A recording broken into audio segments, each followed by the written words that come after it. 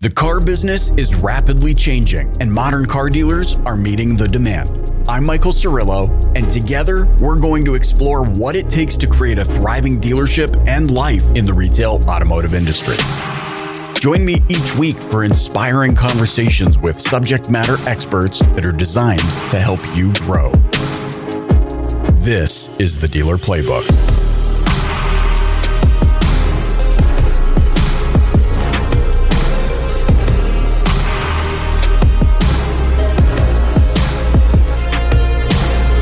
All right, gang, welcome back to this episode of the Dealer Playbook podcast. I am on site at Cavender Auto Group's headquarters. Is that, can I call it? We call this the headquarters. All right, this is HQ.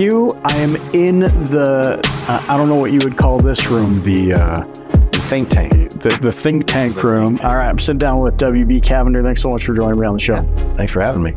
Obviously, a lot of long history, fourth generation owner, Right. Dealer group's doing well. There's, I mean, by all stretch of imagination, I mean, the business is great. But earlier you and I were chatting a little bit about, despite things being great, there's still things operationally that you want to be focused on. So before we get into those, and we're going to highlight some of those things and the things that you're focused on, tell us how you got into the business. I mean, obviously fourth gen, but what did that really look like getting into the business? So a lot of running around as a kid down at our Cadillac store. Was originally an Oldsmobile store, right?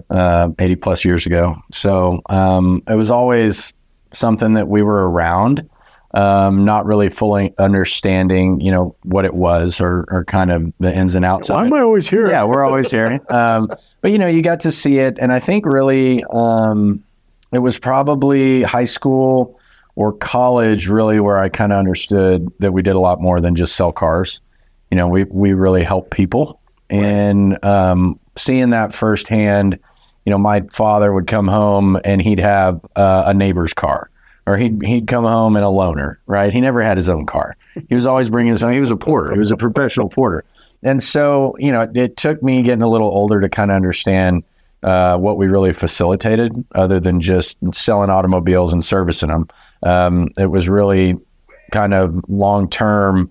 We've been around or been able to stay around because of that hands-on approach to what it was that we do. So growing up, running around the stores, helping in the summers, various jobs, porter, jump box, detailer, washer, service drive valet, you name it. We fit all those roles. But I think once, and never had any pressure to go in the car business, really. I was going to ask. Yeah. So there was no pressure there. I think there's always the assumption that, you're a male in an automobile business and family owned, that you're going to go do it. Right. But I went to SMU, open-minded, didn't have any dedication to the business or whatnot. I wanted to see what was out there. And I think it was probably the summer of my freshman year, really kind of got a hands-on visual of really helping a customer out and a situation where, had it been some other dealer group or maybe a public-owned group, wouldn't have been able to kind of get in and interject in that scenario and really help to the extent that we did. And I love that part of our business. I think that the ability to kind of fix really ugly or not fun situations for people is super gratifying.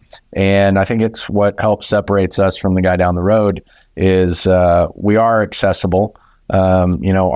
Our cell phones are on our business cards. We're around the store every day as best we can visually. And I helped two people with situations today that needed kind of some elevated approval. And one of the things that I'm really trying to task myself with is kind of, and my cousins as well, is kind of passing that down to the lowest, not lowest level, but the valet on the drive. Sure. The first point of contact, right? The guy that might not be, making all the money, but he's the first point of contact that a customer is going to see and engage with. Yeah. Right. And so what ownership level does that employee have? What kind of ownership entitlement do they have to empowerment? What empowerment do they have to make decisions on the drive? Right. And if we can have that go from, that first point of contact all the way up to GSM or, variable director, or whatever the deal is, to have that mindset of what would you do if this was your business and this was your customer in front of you? What are you going to do to make the situation right? Right. I think that's always been, it's not always the funnest piece of the business, but when you come to, an agreement, or you fix the scenario and you turn a completely awful scenario into a customer who's going to be your customer forever. And, hopefully my children sell their children a car and their grandkids, and you see that lineage of a customer base. Yeah. That's what I enjoy doing. And that's what I think attracted me to the car business, is doing that piece of it better than the guy down the road. That's an interesting shift in narrative than what we normally hear. We normally hear people falling backwards into the business, no plans, and or being enticed by the money potential. You were enticed, or like you said, attracted to the helping people. Is that something that you were raised with? When did you notice, like, hey, I care about giving back, lifting others? I think it was part of growing up. I think our fathers and their dad and our family have been fortunate to be able to do that. Right. We've given a Cadillac away every year to the charity ball for as long as I can remember. Right. Organizations in and around town, Texas Cavaliers, you name it, we're participating in it. Whether it's new with Cavender Cares, which is our philanthropic arm of our business, which Lee, Rob, and I started a little over a year ago, and that's helping us extend that. But I think giving back has always been just part of our upbringing because we're able to, and it's the right thing to do. We wouldn't be able to have this business, which is primarily in and around San Antonio, without the people that live in San Antonio that purchase cars from us in service. Right. So yeah, if we don't get back to them, right. what are we doing right? Because they're our customers, and we need to support the community and their investments in whatever charity. And same for our employees. If there's something on the table that is important to someone or close to their family, or something's happened in their life where they've latched on to an organization, then we need to participate in that too. Because, right. We are a big family here, not just immediate. Right. And that's where I think it's really, we were talking about that punchline. There's a Cavender on the door, there's a Cavender on the floor. Yep. And that was doable years ago when we had few Cavenders and few stores. But we have the 5th generation on the ground running around. Lee's got a son on the way, and Rob just had his 3rd child, and I have 3 children myself. So I was trying to think, to me, what that kind of meant on that level, right? And it kind of goes back to what we were talking about, is like, when you come through the door, any associate you talk to or that you meet is an extension of us. Sure. And what we're trying to create is that environment of think like an owner, act like an owner, be an owner, be a Cavender. Right. This is the business, right? Right. That's who we are, and that's what's gotten us here. And so I think as we move forward, supporting those decisions and promoting those, those great jobs. And guess what? It's not always going to be great. Right. We're going to fumble it. Right. And it's going to be a great attempt that goes wildly wrong. But supporting the outcome of that and showing that, hey, take a risk, right? If you see a situation that you think you need to engage in and you think you have the way to do it to keep that customer happy and happy with us, happy with the brand, promoting the brand, go ahead and do it. And so I was we were talking about that tagline and not ever wanting to get away from it because of growth or not having enough family members in the business. But and it shows, yes, it's family, but it shows that it's a family that stands for something. Right.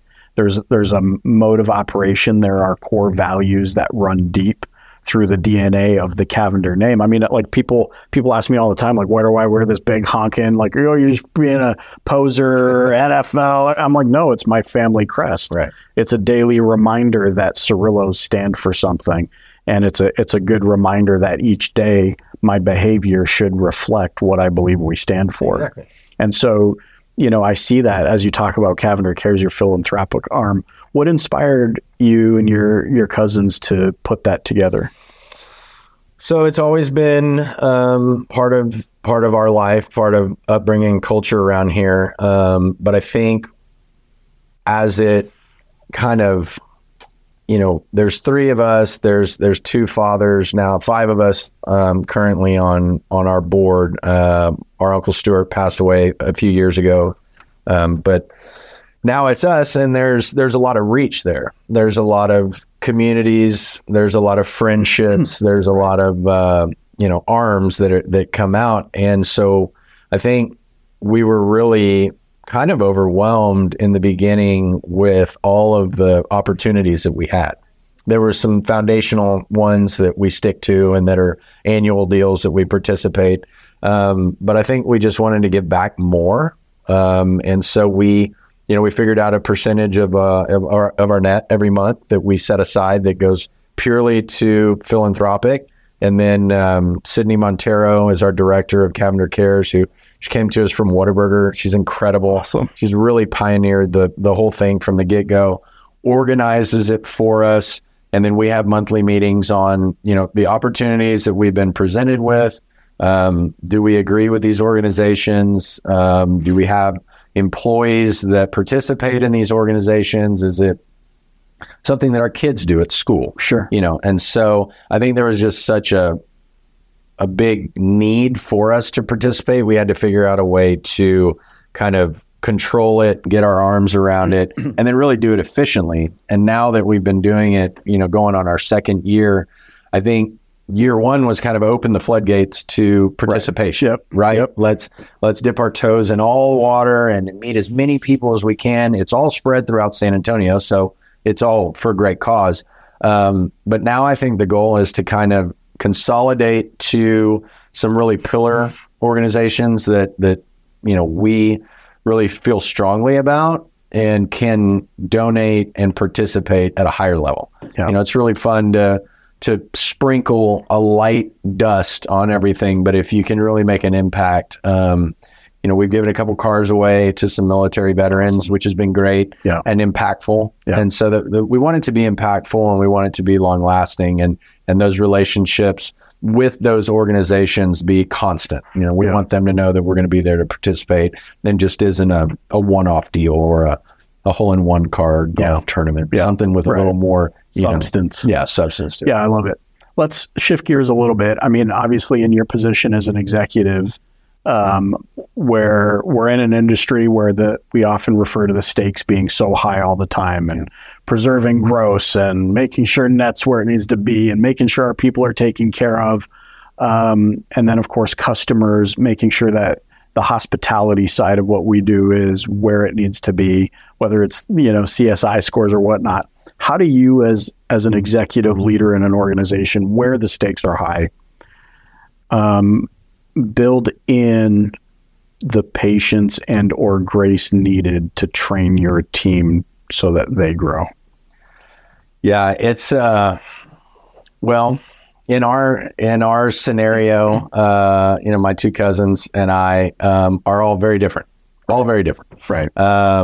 We have extremely analytical, kind of analytical, and really not so analytical, right? Right. And so we've seen, we've been at this for 13 years. I'm about to be 35. So been doing it for a while, been around it for a long time, but graduated from NADA, know all the composite work, all the metrics, all the things that are supposed to be there. Right. And I think that it can really get overwhelming, can really get too much. I mean, if you have a manager spending an hour at the end of his day putting together KPIs and all sorts of things, it can kind of get repetitive and kind of lose its flair, and then also the focus of what you're trying to accomplish, right?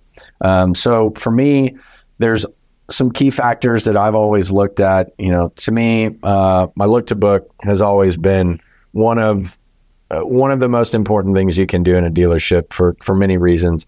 You can look at front end gross, back end gross, your finance pin, all that stuff, all the stuff that we know.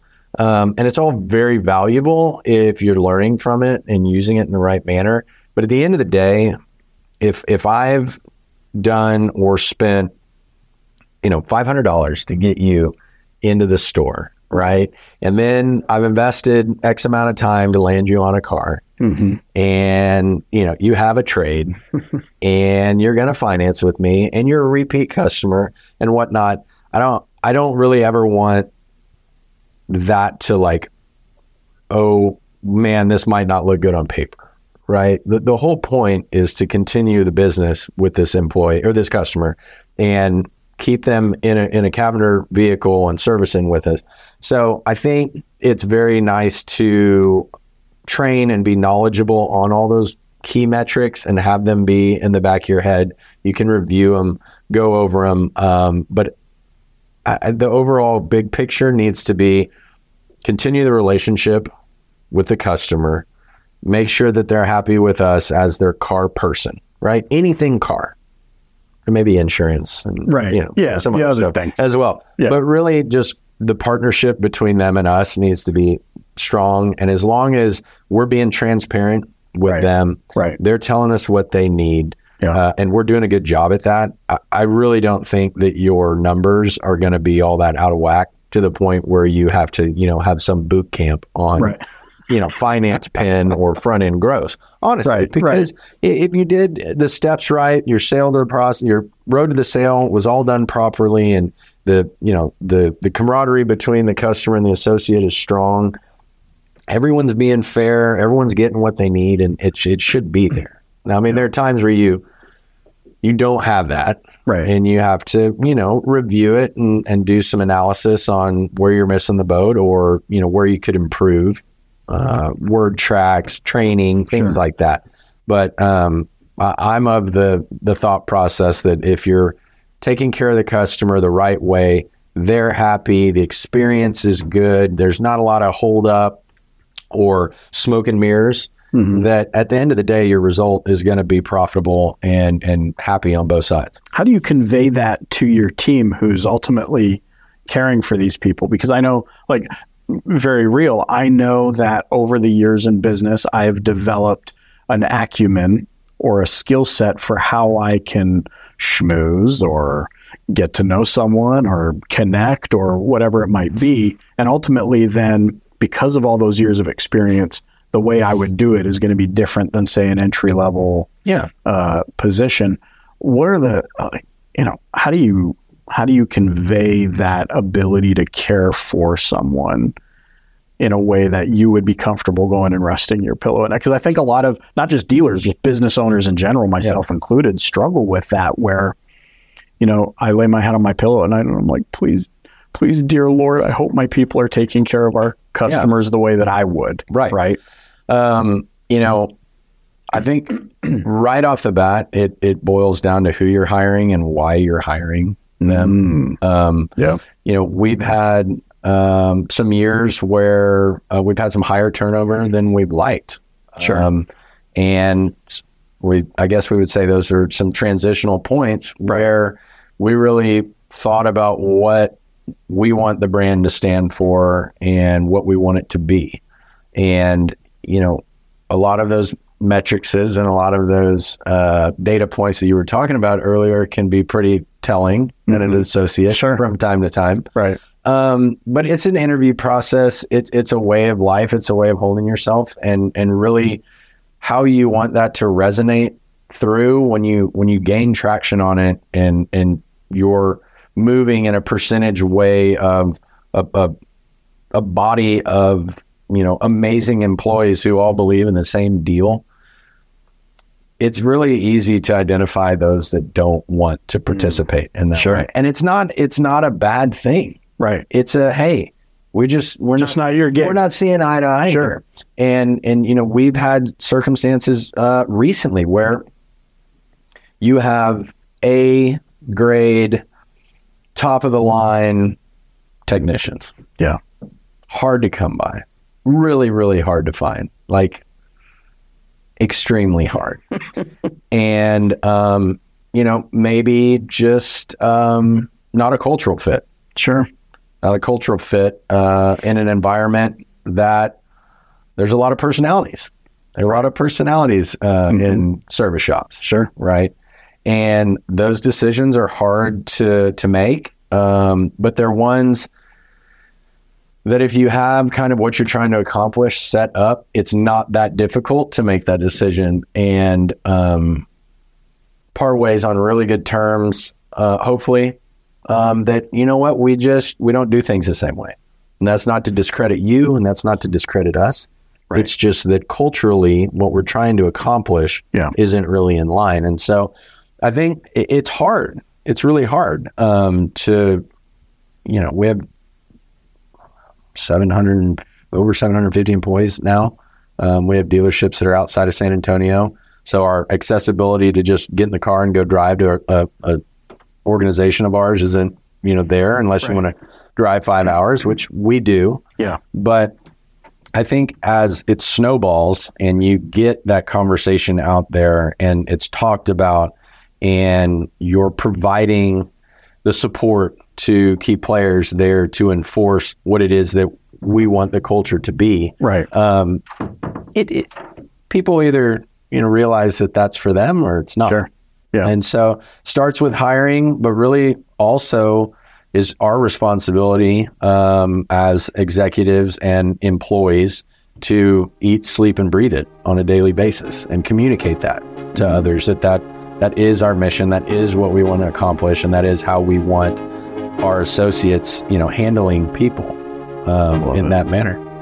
Love it, man. Thanks so much for spending a few minutes with me here on the Dealer Playbook. How can those listening and watching contact you or get in touch with you? Oh, man. They can email me, wb@cavenderauto.com. All our information's on the website. Heck, my 210-838-2113. That's my cell phone. You went for it. Call or text me, anything. We're always available 24/7. All these princes from Nairobi is going to be calling you, texting you. That's all right. Everybody else has it. Why not? Thanks so much for joining me on the podcast. Appreciate it, man.